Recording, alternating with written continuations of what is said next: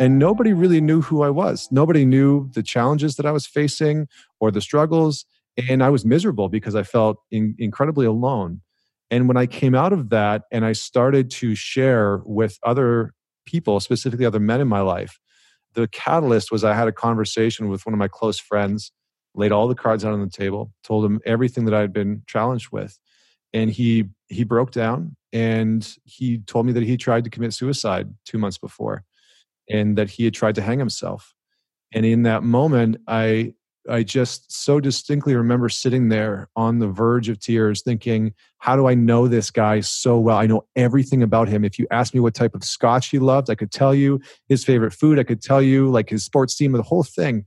But I didn't know the most important pieces that were leading him to destruction. And he didn't know them about me either.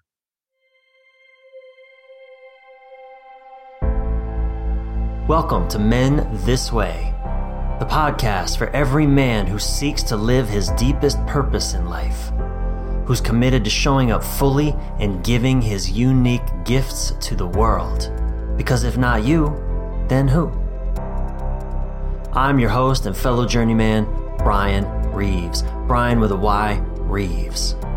Men This Way.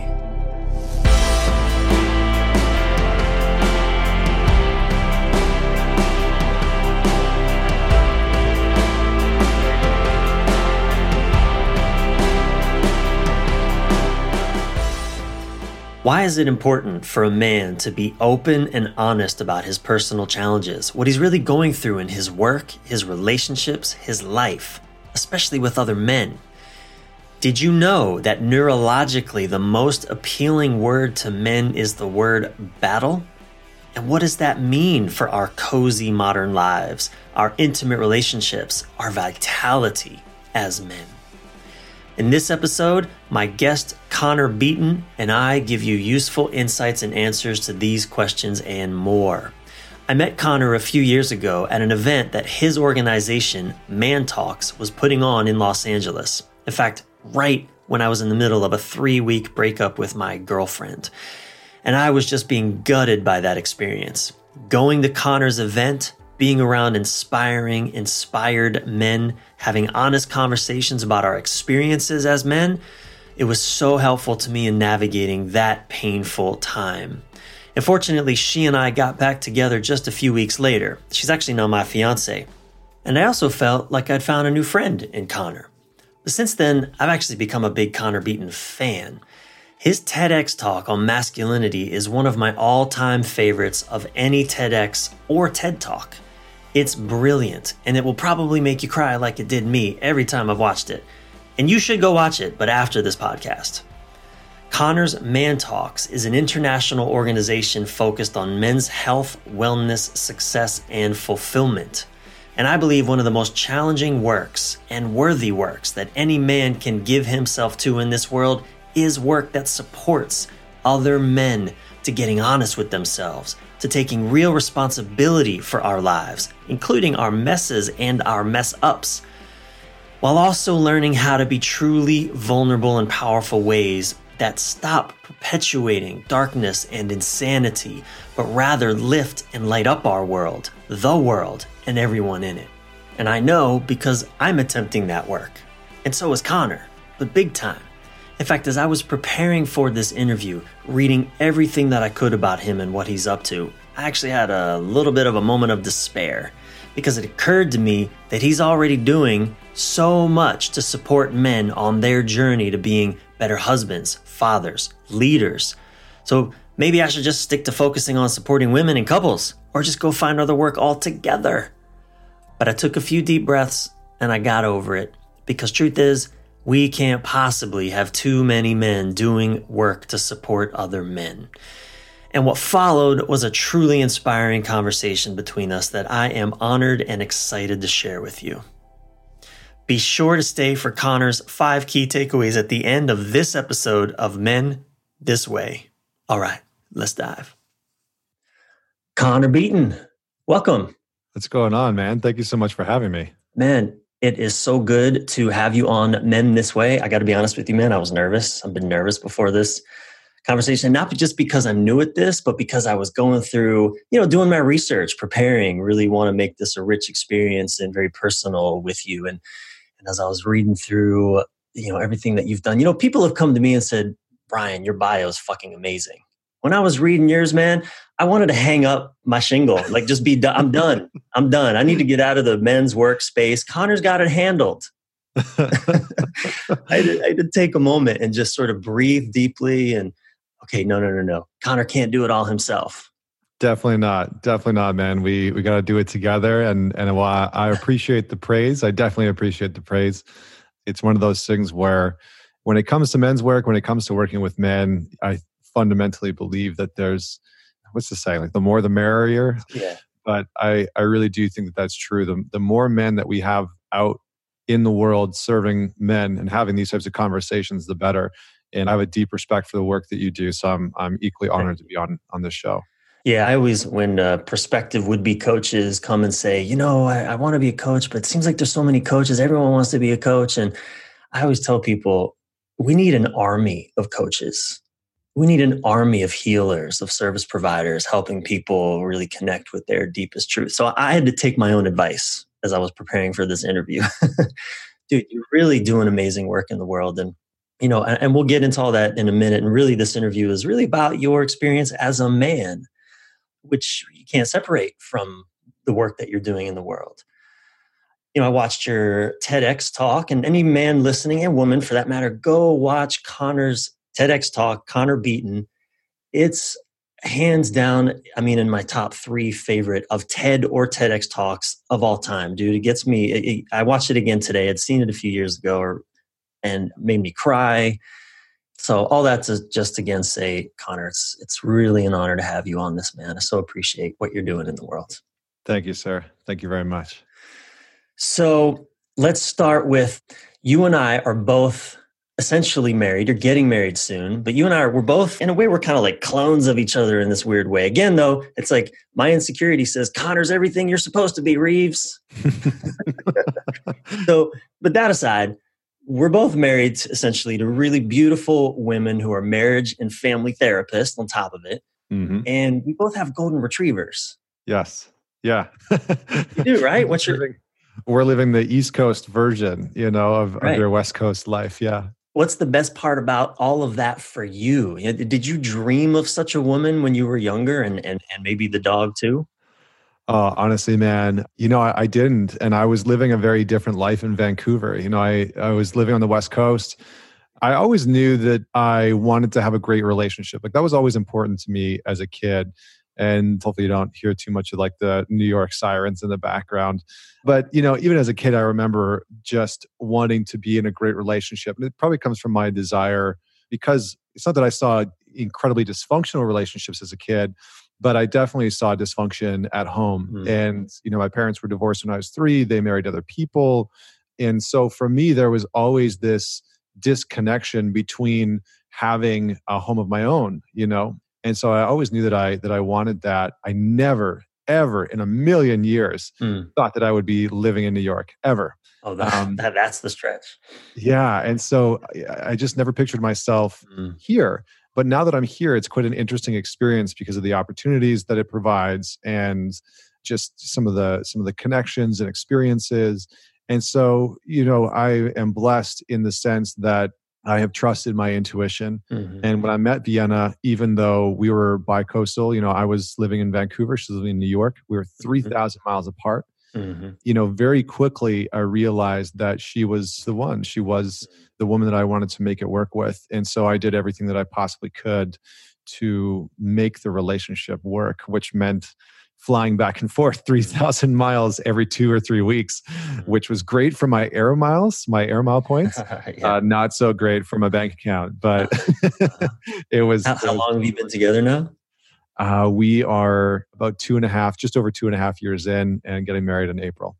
Wow. Well, congratulations. Thank you. So let me ask you, man, because you were talking before, you got a lot of things going on. You're up to so many good things in the world. And you have the Real Talk event, right? Man Talks, your podcast. What's the name of the alliance, right? Yep. Working with men. You're married to Vienna. Where are you challenged right now in your life? Humanize yourself for us. Like, what do you want us to know about you? The men that are listening, tell us something about you. Tell us you got some struggle going on. Yeah, man, definitely. I think that, one of the biggest challenges that I think a lot of men face, and I am not excluded from that, is trying to find some resemblance of balance in our increasingly busying lives.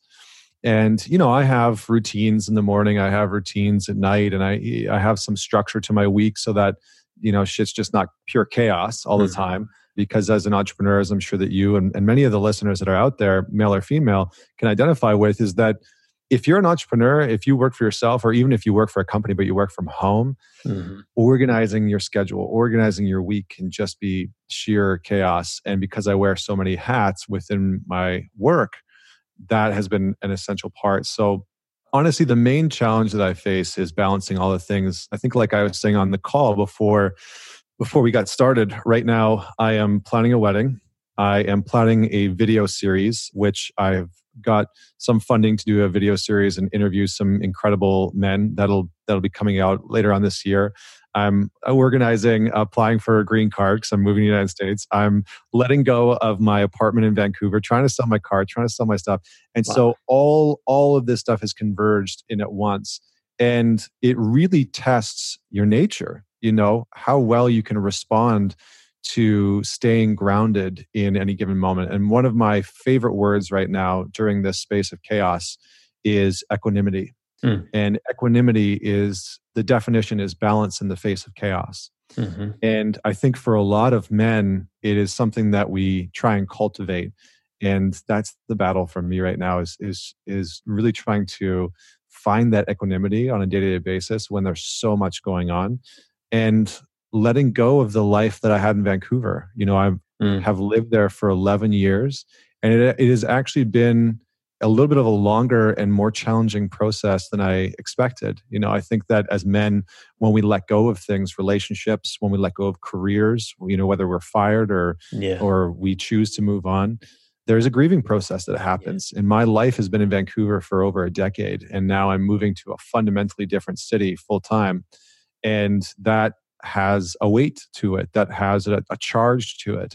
And there's some work that needs to be done around it, and processing that needs to be done around it. And so amongst the whole tornado of stuff that's going on in life, processing that is the current challenge. Man, I love that you brought that up, that grieving experience. I sold a couple of years ago, 2 years ago, I sold a truck that I had maybe 4 or 5 years prior, I had traveled in all around the country with a music band with 5 other men who were like my husbands for a year.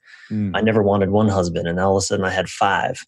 And we were brothers, man, and we did everything together. And we had this amazing experience traveling all over North America for a year. And then that truck brought me from Miami to California. It made my life possible. I slept in that truck overnight sometimes when I didn't have a place to go. I went to Burning Man in that truck for 3 years. And, and all that went away, and, settled into life with the truck. And the night I sold it, I cried like a baby, sobbing, shoulders and everything. I had no idea that grieving was there, that sadness was there. I had no idea. And, even going from, I wonder if you had this experience, or you could speak to it, because I think even when something like what you're going through, something really beautiful is happening, going from being single to in relationship with an extraordinary person, even that, there's a grieving in that transition that I think is probably healthy. What do you think about that? Yeah, I mean, I often say it's naive to think that we're not attached to things, right? We're not. Most people, even if they know about Buddhism and practice Buddhism, they usually still have fairly healthy, strong attachments to things. Things people, our ego and identity like to define themselves, like to define itself by the things that are around us, by the places that we live and the people we're surrounded with and the things that we do.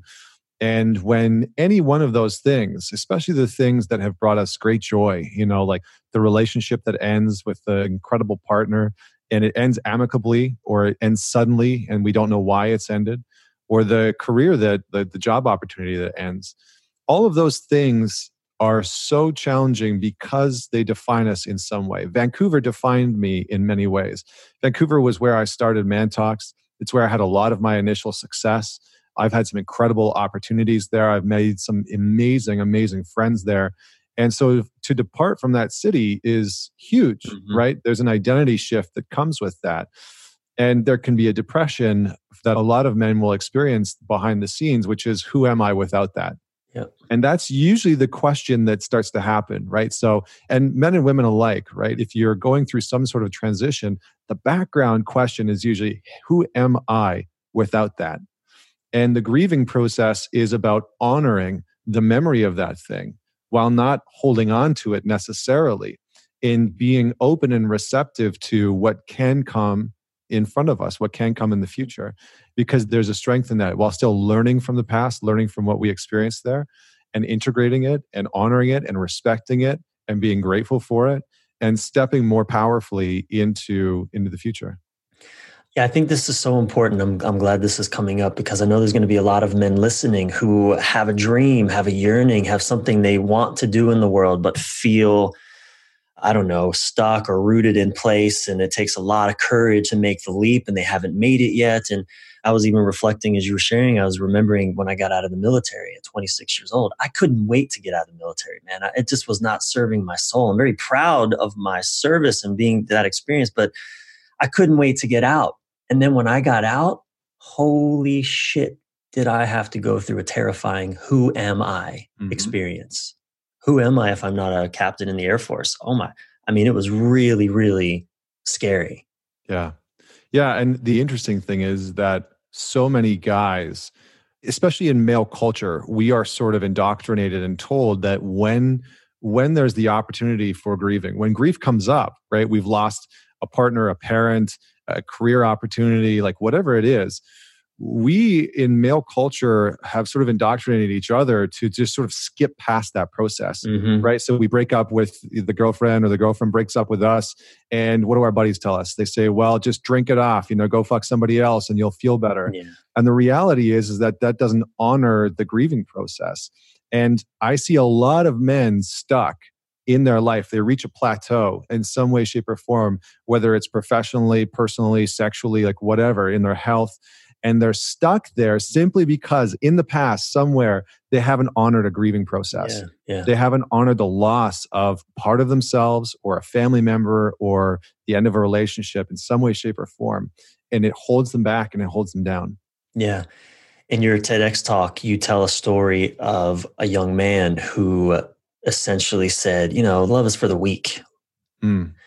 And when he came in, that caught you by surprise. And when he came in the next day, and how old was that kid? He was like 10, 12? Yeah, he was about 10 or 11 years old. Yeah. Yeah. And I mean, that story brought me again today to tears. I mean, I could feel it. And again, that part of me is like, don't cry, don't go there. Wanted to prevent it. But what I love about that story, his father, so his mom had just died of cancer, right? And dad tells him, stop crying, don't cry, deal with it like a man. Yeah. And you say something, one of my favorite things that you say in that TEDx talk, and it's just full of wisdom. One of the things that you said that I thought was so, so profound, and I'd love for you to build on that a little bit. You say, dealing with it like a man means having the courage to see what's actually there instead of running away from it. It is a simple truth, and sometimes these simple truths are the hardest ones to accept. The reality is, to just expand on that a little bit and build on that a little bit, is the reality is that any time in our lives, any time that we lie in some capacity, we create an immense amount of suffering in our life. So we don't oftentimes think about ignoring and avoiding our true emotions as lies. But the reality is that that's a lie. You are lying to yourself if you feel sad about the loss of a partner and you don't honor that. You're just fucking lying to yourself. Or even feel sad that there's an opportunity in front of you that you're not taking action on. Yeah, that's right. Yeah. So it can be something that is lost, and it can be something that so here's the thing. It can be something that you want to move away from, or something that you want to move towards. Yeah. And when you don't honor those things, it is a form of a lie. And the thing is that our brain knows that we're lying. And then what happens is that our body corresponds to that lie. It charges our nervous system, it charges our sympathetic nervous system. The chemicals and the hormones in our body start to change. And there's a lot of data to back this up scientifically. And so we can start to see that the more lies we live, the more lies that we live into about not honoring grief, not honoring loss of something, or simply, there might be people on this call that are like, I really can't stand my job and I want to go apply for this other company or this other business or start my own business, but they're not doing it. It's going to cause suffering because they're living in a space of complacency, which is a lie to what they truly want for themselves. And when we do that psychologically, emotionally, physically, it starts to manifest itself and it starts to come out in these really negative ways. Relationally as well. Yeah, 100%. And so what we need to do is we actually need to turn towards the truth. And it's uncomfortable, right? It is unfreaking comfortable. I think Tim Ferriss said, success is determined by the number of uncomfortable conversations you're willing to have. Well, some of those conversations are with yourself, right? Some of those conversations are with yourself around how you're lying to yourself. You're not honoring your values, your morals, how you're not honoring the type of relationship that you want to be in or the type of relationship you want to move towards. Like there's so many different iterations of it. But the foundation is, if every man just looked at one lie in his life, one lie that he knows he's telling, whether it's to himself or his partner or his family or his boss, and he corrected that lie, he would be in the space of transformation. He would be in the space of change. And it would give him a sense of expansion that would help him grow. And that's what we crave as men. We want to be challenged. We want to grow. We want to expand. And how we do that in a very simplistic way is we identify the falsehoods, the lies that are in our lives, and we start to turn them into truths. And that's a form of self-love, self-empowerment, and self-respect. Mm. Connor, what brought you to this work? I mean, what did I had to get my ass kicked in all kinds of different ways. What brought you to this work? Yeah. Oh man, my whole life. I'll give you the condensed version, but just really my whole life. I grew up between two families and they were identical but opposite families. So in my family system, on the one hand, there was my mom and my stepdad. On the other side, there was my dad and my stepmom. And they both had a daughter 1 year apart, and they both had a son 1 year apart. And so the family systems looked identical, but the players in those systems were very different. And the interesting part was that my fathers were very different. So my dad and my stepdad were very different men. My dad was very charismatic. Everyone loved him. He's very artistic, a little bit more emotionally intelligent. And then my stepdad's the sort of classic alpha, leading the family, not as emotionally aware sometimes. And that made me curious from a very young age about what it meant to be a man. Mm-hmm. And as I was becoming a man, I started to see these two versions of men. And then there was other men like my grandfather and whatnot that were in my life that taught me a little bit more of an integrated version of masculinity. But the real crux of it was my own personal experience. I was very successful in some ways in my earlier life. And on paper, it looked like I had it all together. I had a great career. I had a great partner. I was traveling the world. I had, the motorcycles and the Mustangs. Yeah. And I had all the things that I thought a man needed to have to be happy and successful. And behind the scenes, I just didn't feel like it. I felt like a total fraud, failure. And I was just waiting for, there was this part of my brain that was just waiting for people to find out that I was a fake. Mm-hmm. And my whole life kind of came crumbling down because of that, because I didn't believe that I deserved it. And I found myself in what I call the abyss, this just very dark place. It's right down in there with rock bottom. Yep. And out of that space, I realized that I had gotten there because I had really followed this one rule of men, which is that you don't talk about what it's like to be a man. Mm. You don't talk about what it's like to be a man going through divorce, or a man who's lost his job, or a man who feels depressed, or a man who feels anxious, or a man who is sexually frustrated in his partnership.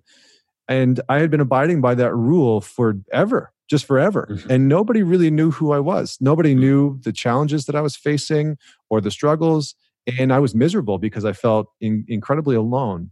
And when I came out of that and I started to share with other people, specifically other men in my life, the catalyst was I had a conversation with one of my close friends, laid all the cards out on the table, told him everything that I had been challenged with. And he broke down and he told me that he tried to commit suicide 2 months before and that he had tried to hang himself. Wow. And in that moment, I just so distinctly remember sitting there on the verge of tears thinking, how do I know this guy so well? I know everything about him. If you asked me what type of scotch he loved, I could tell you his favorite food. I could tell you like his sports team, the whole thing. But I didn't know the most important pieces that were leading him to destruction. And he didn't know them about me either. Wow. And I thought, how fucked up is that? How screwed up is that I don't really know him and he doesn't really know me. And so it kind of lit this fire inside of me to do something about it, to really course correct the conversations that men have and the type of connections that men have, and get into a space, get back to a space where men can talk about the real things going on in their life and have more connected friendships and intimate relationships and business and the whole thing. And so that was sort of the catalyst for everything that I've built since then. Wow, man, that is fucking profound. The fact that you can be so close with someone and not know that they tried to kill themselves just months earlier. And that, I mean, that's so along those lines, then how would you say your life is made richer by your relationships, particularly in this era of that transparency and that vulnerability and the work that you do and the conversations that you hold? I mean, Man Talks. I totally get the reason for that name now. Yeah. How is your life then been made richer now by your relationships with other men? Yeah. Yeah. I mean, it's just, I think the simplest way to put it is that most of the men that I end up working with, they almost always have something in common, which is that they always feel like people know a version of them or they know 90% of them, but they never know the whole them, the entirety of them. And sometimes these men feel like they're hiding something from themselves, they're hiding something from their friends. And how it's served me is that I don't hide anything. There's nothing hidden. My friends know what's going on in my life. They know my failures. They know where I'm struggling. They know where I am absolutely crushing it. They know where I'm happy. They know the whole version of me, not a part of me, not a mask of me, not a sort of 9/10 of me. They know the whole thing. And I know the whole thing of them. And if they were struggling and in some capacity, they have the freedom and the respect to be able to come in contact with me and get my support and me for them. And that has enriched my life in ways that are hard to describe, emotionally, physically, financially, right? From a success standpoint with what I've been able to do because of Man Talks. Like Man Talks wouldn't exist without the relationships that I have in my life. Everything that I have done in my life right now would fundamentally not be possible without the people that I've surrounded myself with. And that's made possible because they know all of me, not a part of me. Mm-hmm. Yeah. Before, just a couple hours ago, a friend of mine, he's a men's coach, called me. I was actually doing another interview for a men's online summit. I only had a few minutes, but he said, "It's okay, man. I need feedback from you right now. I haven't had a new client in months. I'm at my bottom financially. I'm scared. I'm getting ready to get on a call with a guy in 10 minutes. And I'm in that needy place. I need you to fucking just give it to me." And I was like, okay. And this is a longtime friend of mine. And I love, we have that kind of relationship. We've invited each other to give real feedback. And in just a matter of minutes, he was able to relax his own nervous system and relax his story. And I gave him some fucking hard feedback, some challenging feedback to his stories and how he does his business and all this in a matter of minutes. And he sent me a text about an hour later saying, "I got the new client. Thank you." And I'd even encouraged him to let go of that client. Just let go. just forget it. Expect that he's not going to be your client. Let's deal with some other things that are going on afterwards. We don't have time right now. The reason that I bring that up too is because I know, and I can feel it in myself at times, it's so scary to admit where I'm not crushing it, where people might think I should be crushing it. And yet it makes all the difference in the world. Mm-hmm. I really want to emphasize this point for the men listening, to cultivate those kinds of friendships. As you said, give your friends permission and show them that they have permission from you, or ask for permission from them to be able to bring that kind of stuff. Because just my personal experience, Connor, and I'd love to hear, how that showed up for you. I feel super fucking lonely when I'm not able to have those conversations with men, not just with women, but with men. Yeah, I was going to add, because I get this all the time. Guys are like, oh, I couldn't do that with my group of friends. Yeah. It's like, okay, well, then find a group where you can, so that you can be the friend that brings that into your group, that brings it in your circle. Yeah. It's why men's groups exist, whether you join a Man Talks group or the Every Man group or the Good Man Project, or, you do something like the Alliance. That's why I created it, so that guys around the world could have that type of brotherhood and camaraderie.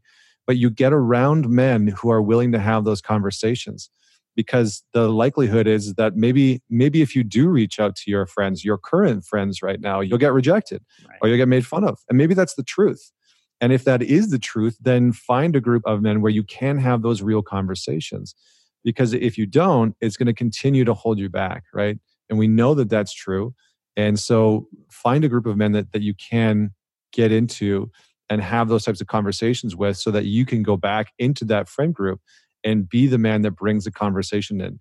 And the last piece that I'd add is that men thrive off of battle and challenge. I read an interesting study once that said the most appealing word to men is battle.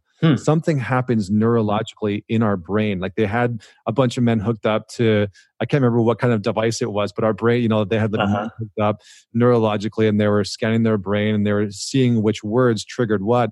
And the word that triggered the most activity in the brain was battle. Interesting. And it was like, okay, so clearly we like to be challenged. Clearly we like a little bit of tension and resistance. And men start to sort of die or fade or become flaccid and complacent when they don't have some sort of tension or perceived quote unquote battle in their life. And the problem is that if they don't have that, they will externalize the battle, right? So they will create battle. They will create conflict with their partner, with their wife, with their kids in unnecessary ways. And so if they are not surrounded by the type of men who are going to challenge them, who will in a loving, respectful, kind, humble, compassionate, empathetic way say, I think you're better than this. In fact, I know you're better than this. And here, I'm going to prove it. And call them forward into the type of man that they want to be.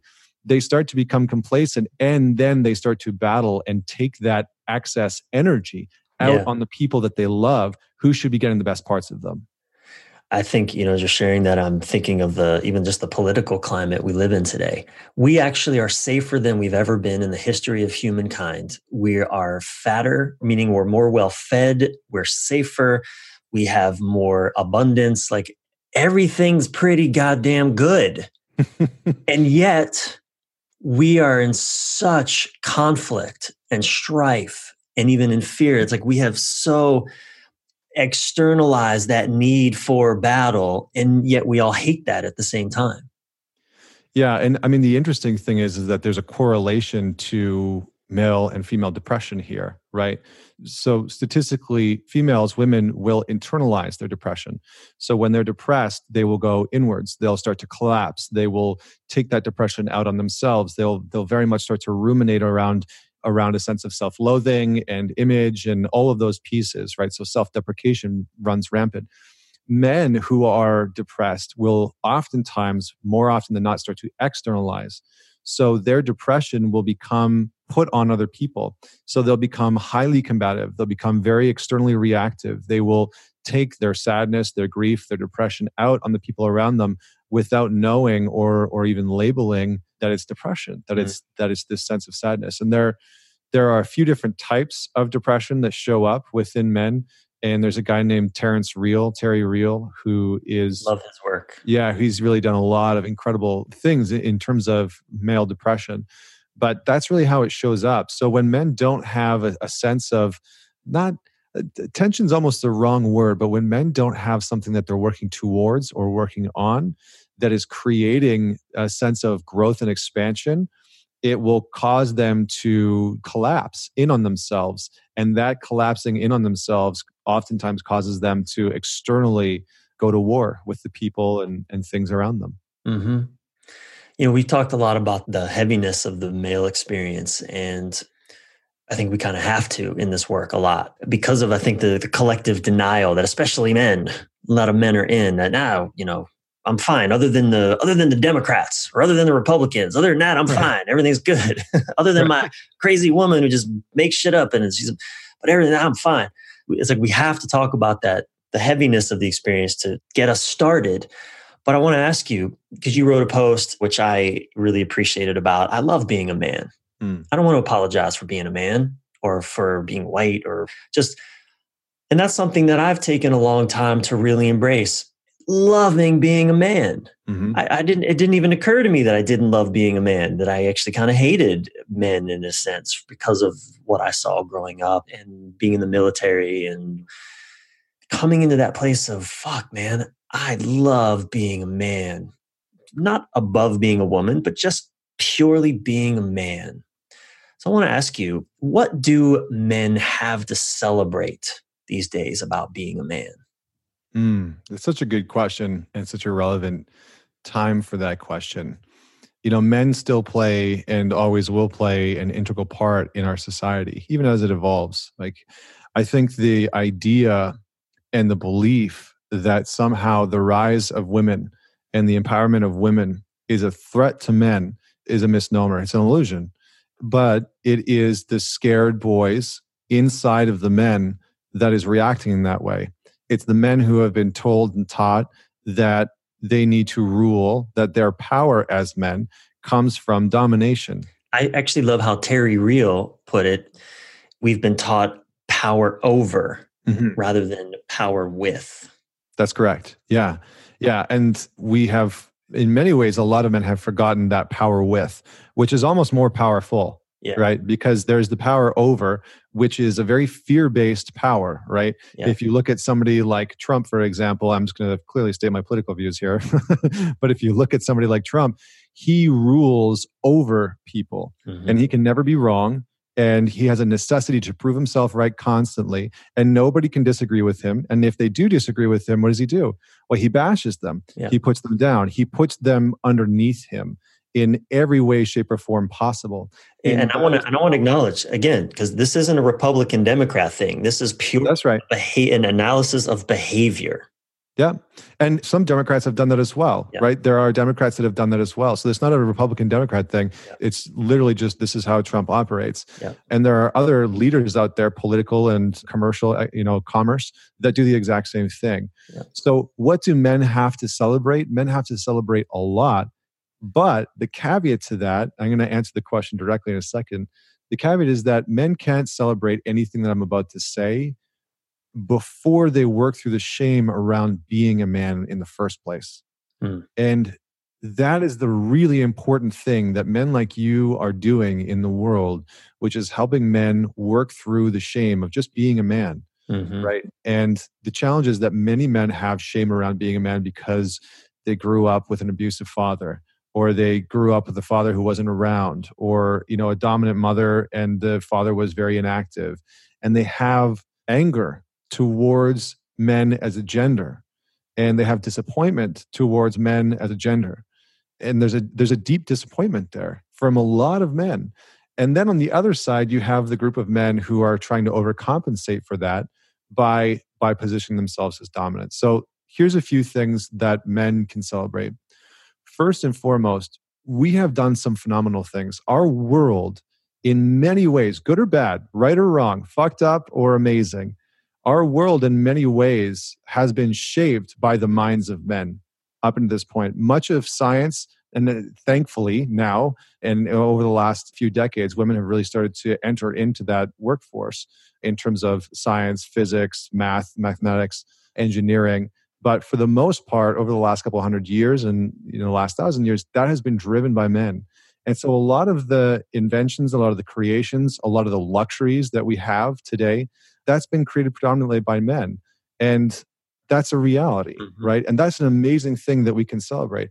We can also celebrate as men, outside of the tactical things that we've done and built, we can also celebrate some of the beauties of masculine nature, right? Some of the beauties of masculine nature, which is focus and purpose and embodiment of presence. All of those things are things that we as men should be celebrating. If you're a man that lives your purpose in life and you can be present in every single moment to your partner, to your work that you're doing in the world, to the people that you come in contact with on a daily basis, that should be celebrated. You should be celebrating that deeply. Beautiful. Thank you. Yeah, a lot in that answer.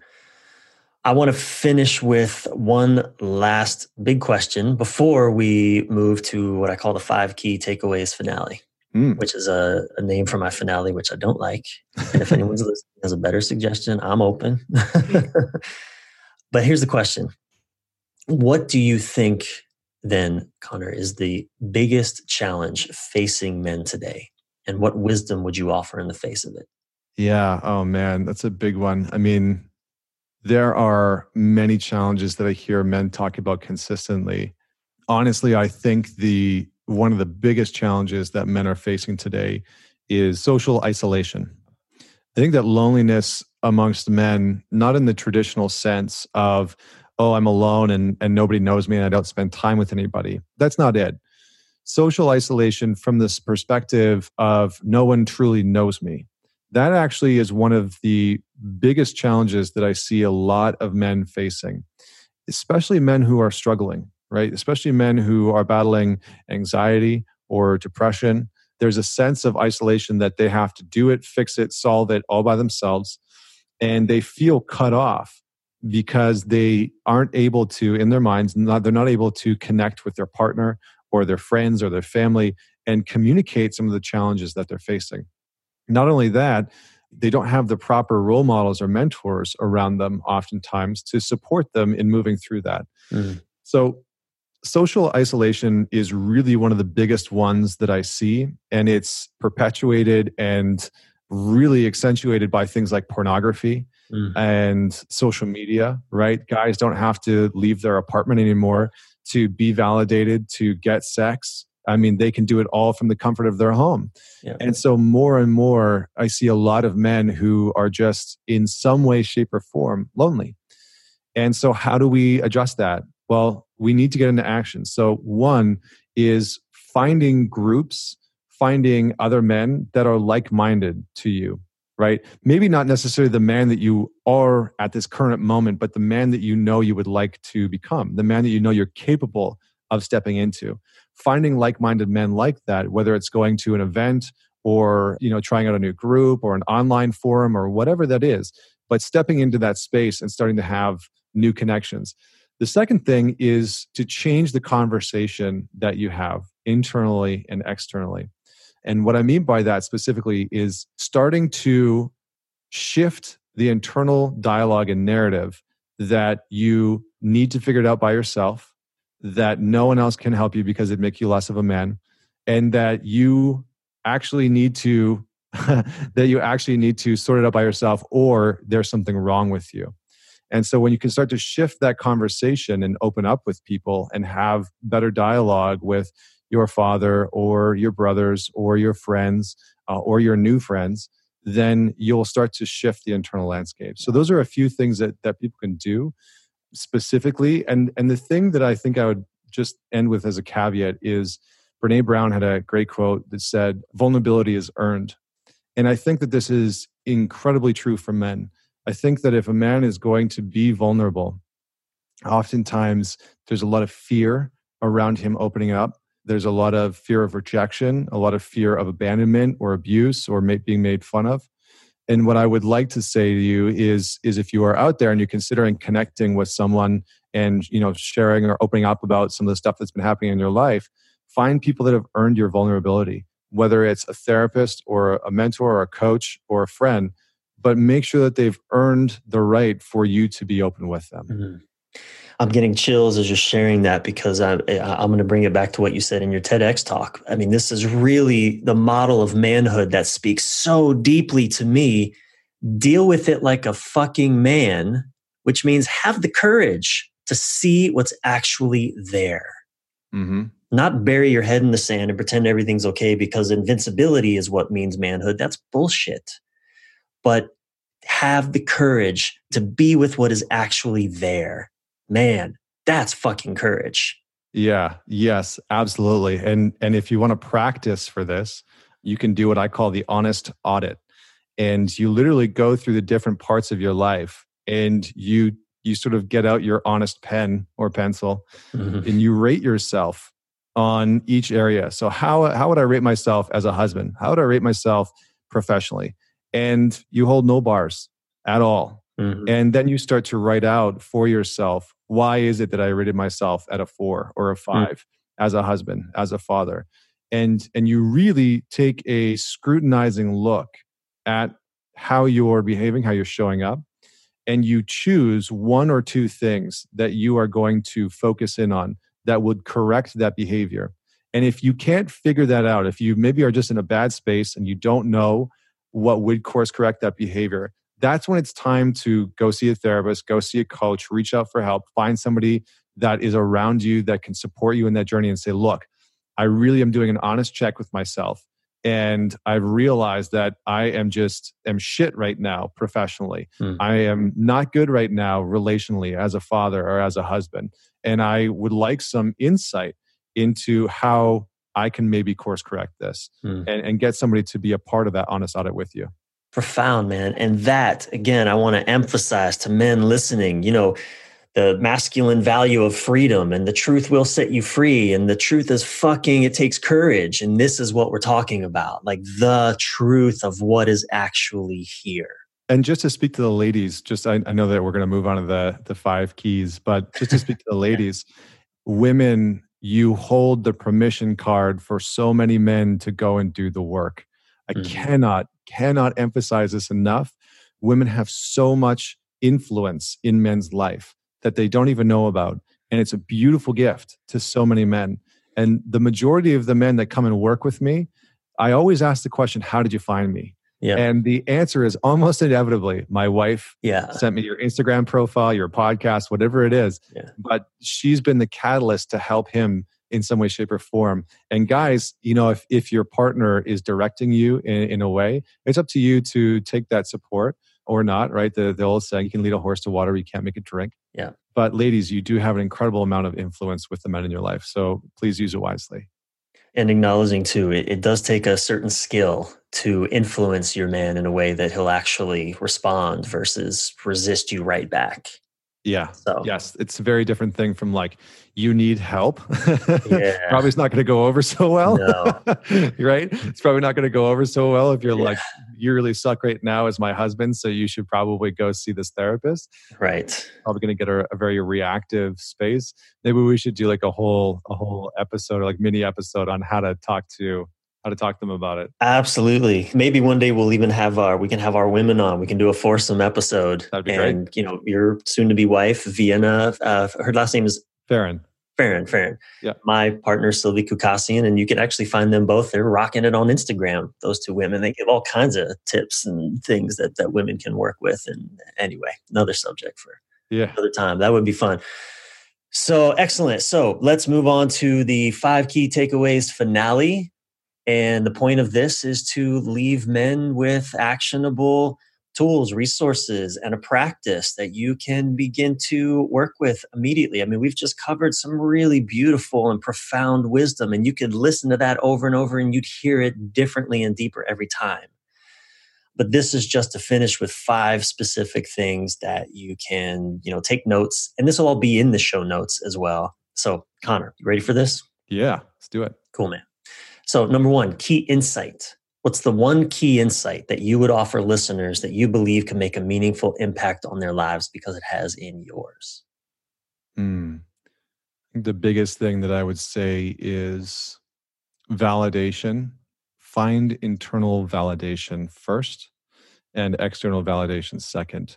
I think there are, in my life specifically, this has radically changed things. And maybe that doesn't necessarily apply to you, but I see a lot of people seeking external validation in this social media age. Mm-hmm. And it creates a sort of softness and an unhappiness because they're not happy. So I would say strive for internal validation, work relentlessly to validate yourself and be honest and seek truth and live truth over the lies. I think that's so important, man. And it's so relevant to just even what I continue to go through, because it's so easy as an entrepreneur doing this work, wanting to be successful, wanting to have an impact, to act out of anxiety constantly. Oh, I'm not having enough impact.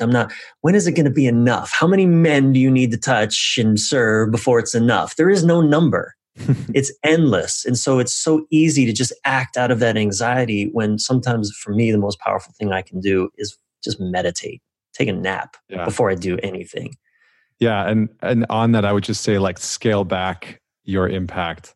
I think we live in this ridiculous world sometimes where it's all about like moonshots and crushing it every single day. And I see so many men just paralyzed to take action because they're like, it needs to be so fucking big. And my vision is so big. I don't even know where to start. And it's like, scale it back, right? Scale it back. If you want to help 1 billion people, you got to help one first, and you got to help yourself first. And if you can't even do that, you're probably never going to help 1 billion people. That's just the harsh reality of it. Excellent. Thank you. Key mentor. Name another man that you've been inspired by, living or dead, that you would recommend the men listening to learn more about.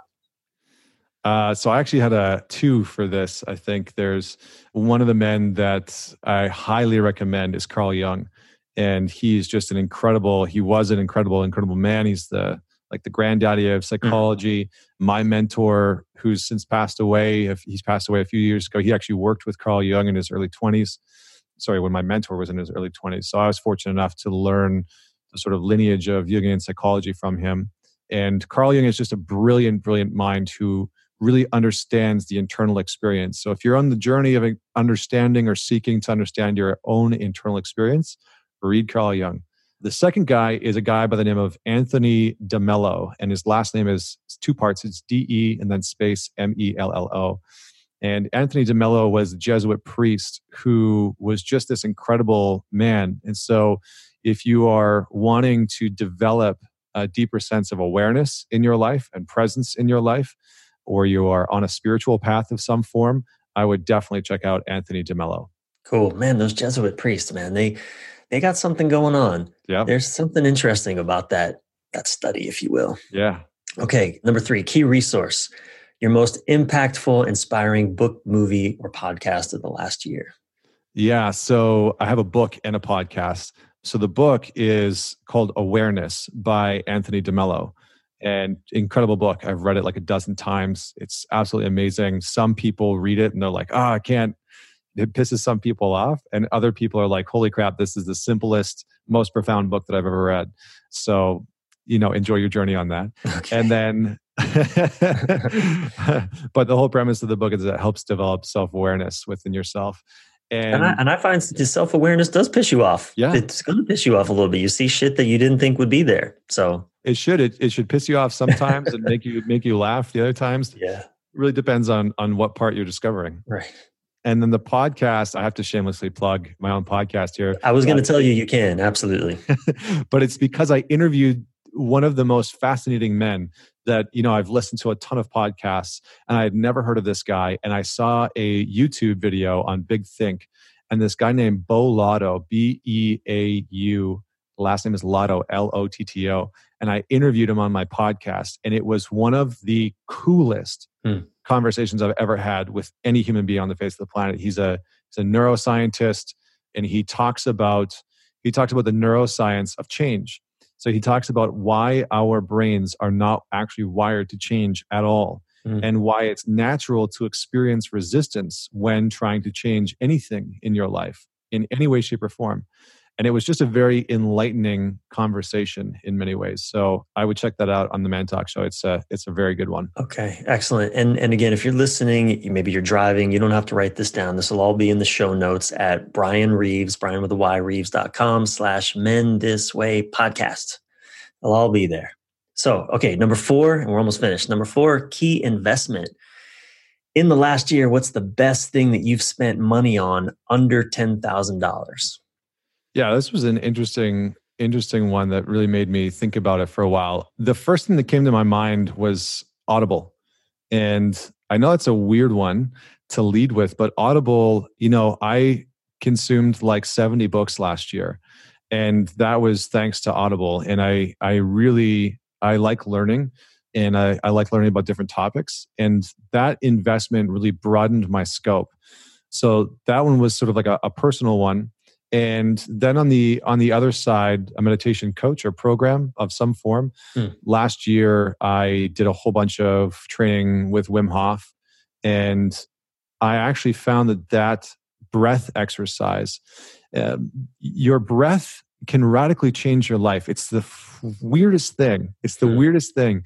But if you can invest in doing some sort of a training, not just with meditation, but with somebody that can teach you how to breathe properly, it can radically change your thoughts, your nervous system, your emotional awareness, your cognitive abilities. And so find somebody that can help you with your breath. And that shifted things for me in a big way. Yeah, that's interesting. Even in working with couples, one of the most profound things you can do when you feel a fight coming on is just stop and breathe. Yep. Yeah. Can change the outcome of a fight, really, just shifting your breath and your nervous system. So Wim Hof, he's the guy with the hair, the crazy hair, and he do the cold plunge guy. Yeah, he's the Iceman. His stuff's his stuff's pretty extreme. So like you don't necessarily have to do that. But if you find, if you're on the journey of finding a coach or a mentor of some capacity, just ask if they have any breath practice. And I mean, mine started when I was singing classical music, when I was singing opera, and I learned a lot there about breathing. But yeah, find somebody, whether it's a meditation or yoga, that can help you on that journey. Excellent. And finally, and you've already given us one practice. This is the key practice. You've given us one already. It could be the same, or if you have another one, but please offer one practice, spiritual, creative, personal, or relational, that has served you well and that you challenge the men listening to take on for just the next 7 days. Yeah, awesome. Well, I'm going to give them 2 or 3 options to choose from. The first one is cold showers. So my morning routine is I do breath first thing in the morning. I do my breath exercise, breathing exercise for about 15, 20 minutes. And then I do meditation. And then I go and hop in and have a cold shower. Cold showers, if you experience anxiety, if you experience high levels of stress, cold showers can stress your nervous system in a way as to sort of calm it down and actually help it reset in many different ways. So what I would encourage you to do, if you hear this and you're like, I hate the idea of that, start with a hot shower and do your normal routine in the shower. And then for the last 20 to 40 seconds, slowly put it down as cold as you can on the top of your forehead and just acclimatize to that cold water. And then when you can, turn around and try and get the cold water on the back of your neck, because there is a nerve called the vagus nerve running from the very base of your spine all the way up to the base of your brain. And that vagus nerve is a highway of information for your entire body. It's the most important nerve in your body, because most of the information from your gut, from your pelvis, from your heart, from your lungs, all of that travels through the vagus nerve and up to the brain. And so if you can take a cold shower and you can get it on the back of your neck, on your back, on your spine, even on the very base of your spine where the vagus nerve starts, it will actually help to reset that nerve and help to reset your nervous system to acclimatize to a little bit of stress. So it's kind of like using stress to detox from stress, if you can. So fighting fire with fire. Yeah, that's right. Cold showers every day. The other one, I was going to say meditation, but I feel like that's too simple. So doing some breath exercises every day. And the breath exercise that I'll give you is what I call the infinity breath. And the infinity breath is where you breathe in through your nostrils, down the very front line of your body, into your pelvis. And when you exhale up the spine and back out the nose. And it's just that infinity cycle. And so when you breathe in, it's almost like you're sighing inwards. It's just like this very relaxed breath, and the breath is falling in the body, and it's traveling straight down as you inhale, straight down the front line of your body into the pelvis.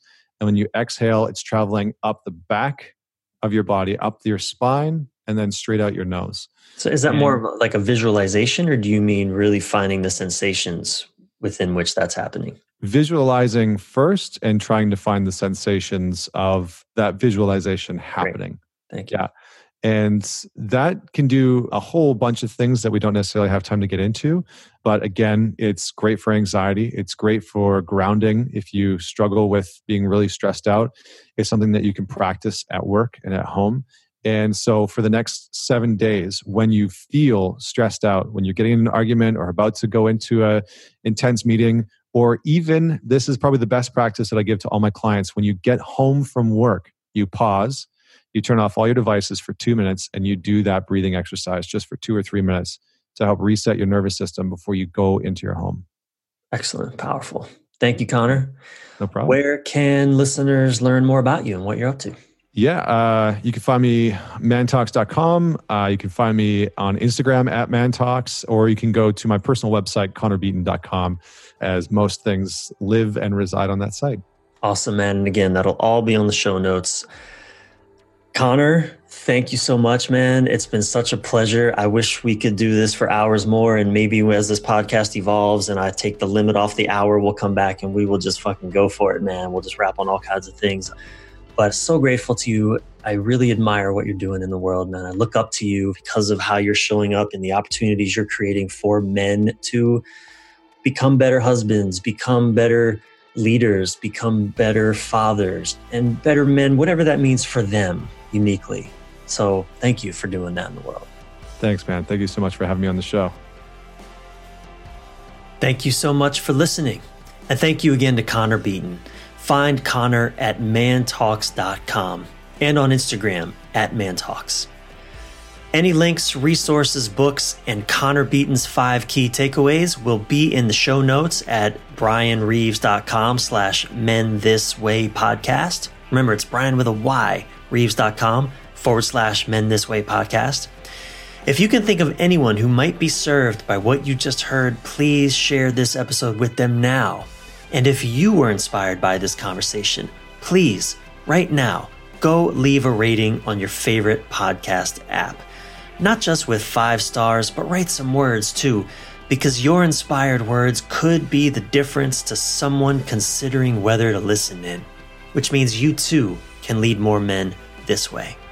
Finally, you should know I coach men and also women and also couples who are committed to thriving in life. Go to brianreeves.com/coaching to learn more. I'm your thriving life and relationship coach, Brian Reeves, Brian with a Y Reeves. Until soon, keep your head up, your breath relaxed, and your thoughts inspired.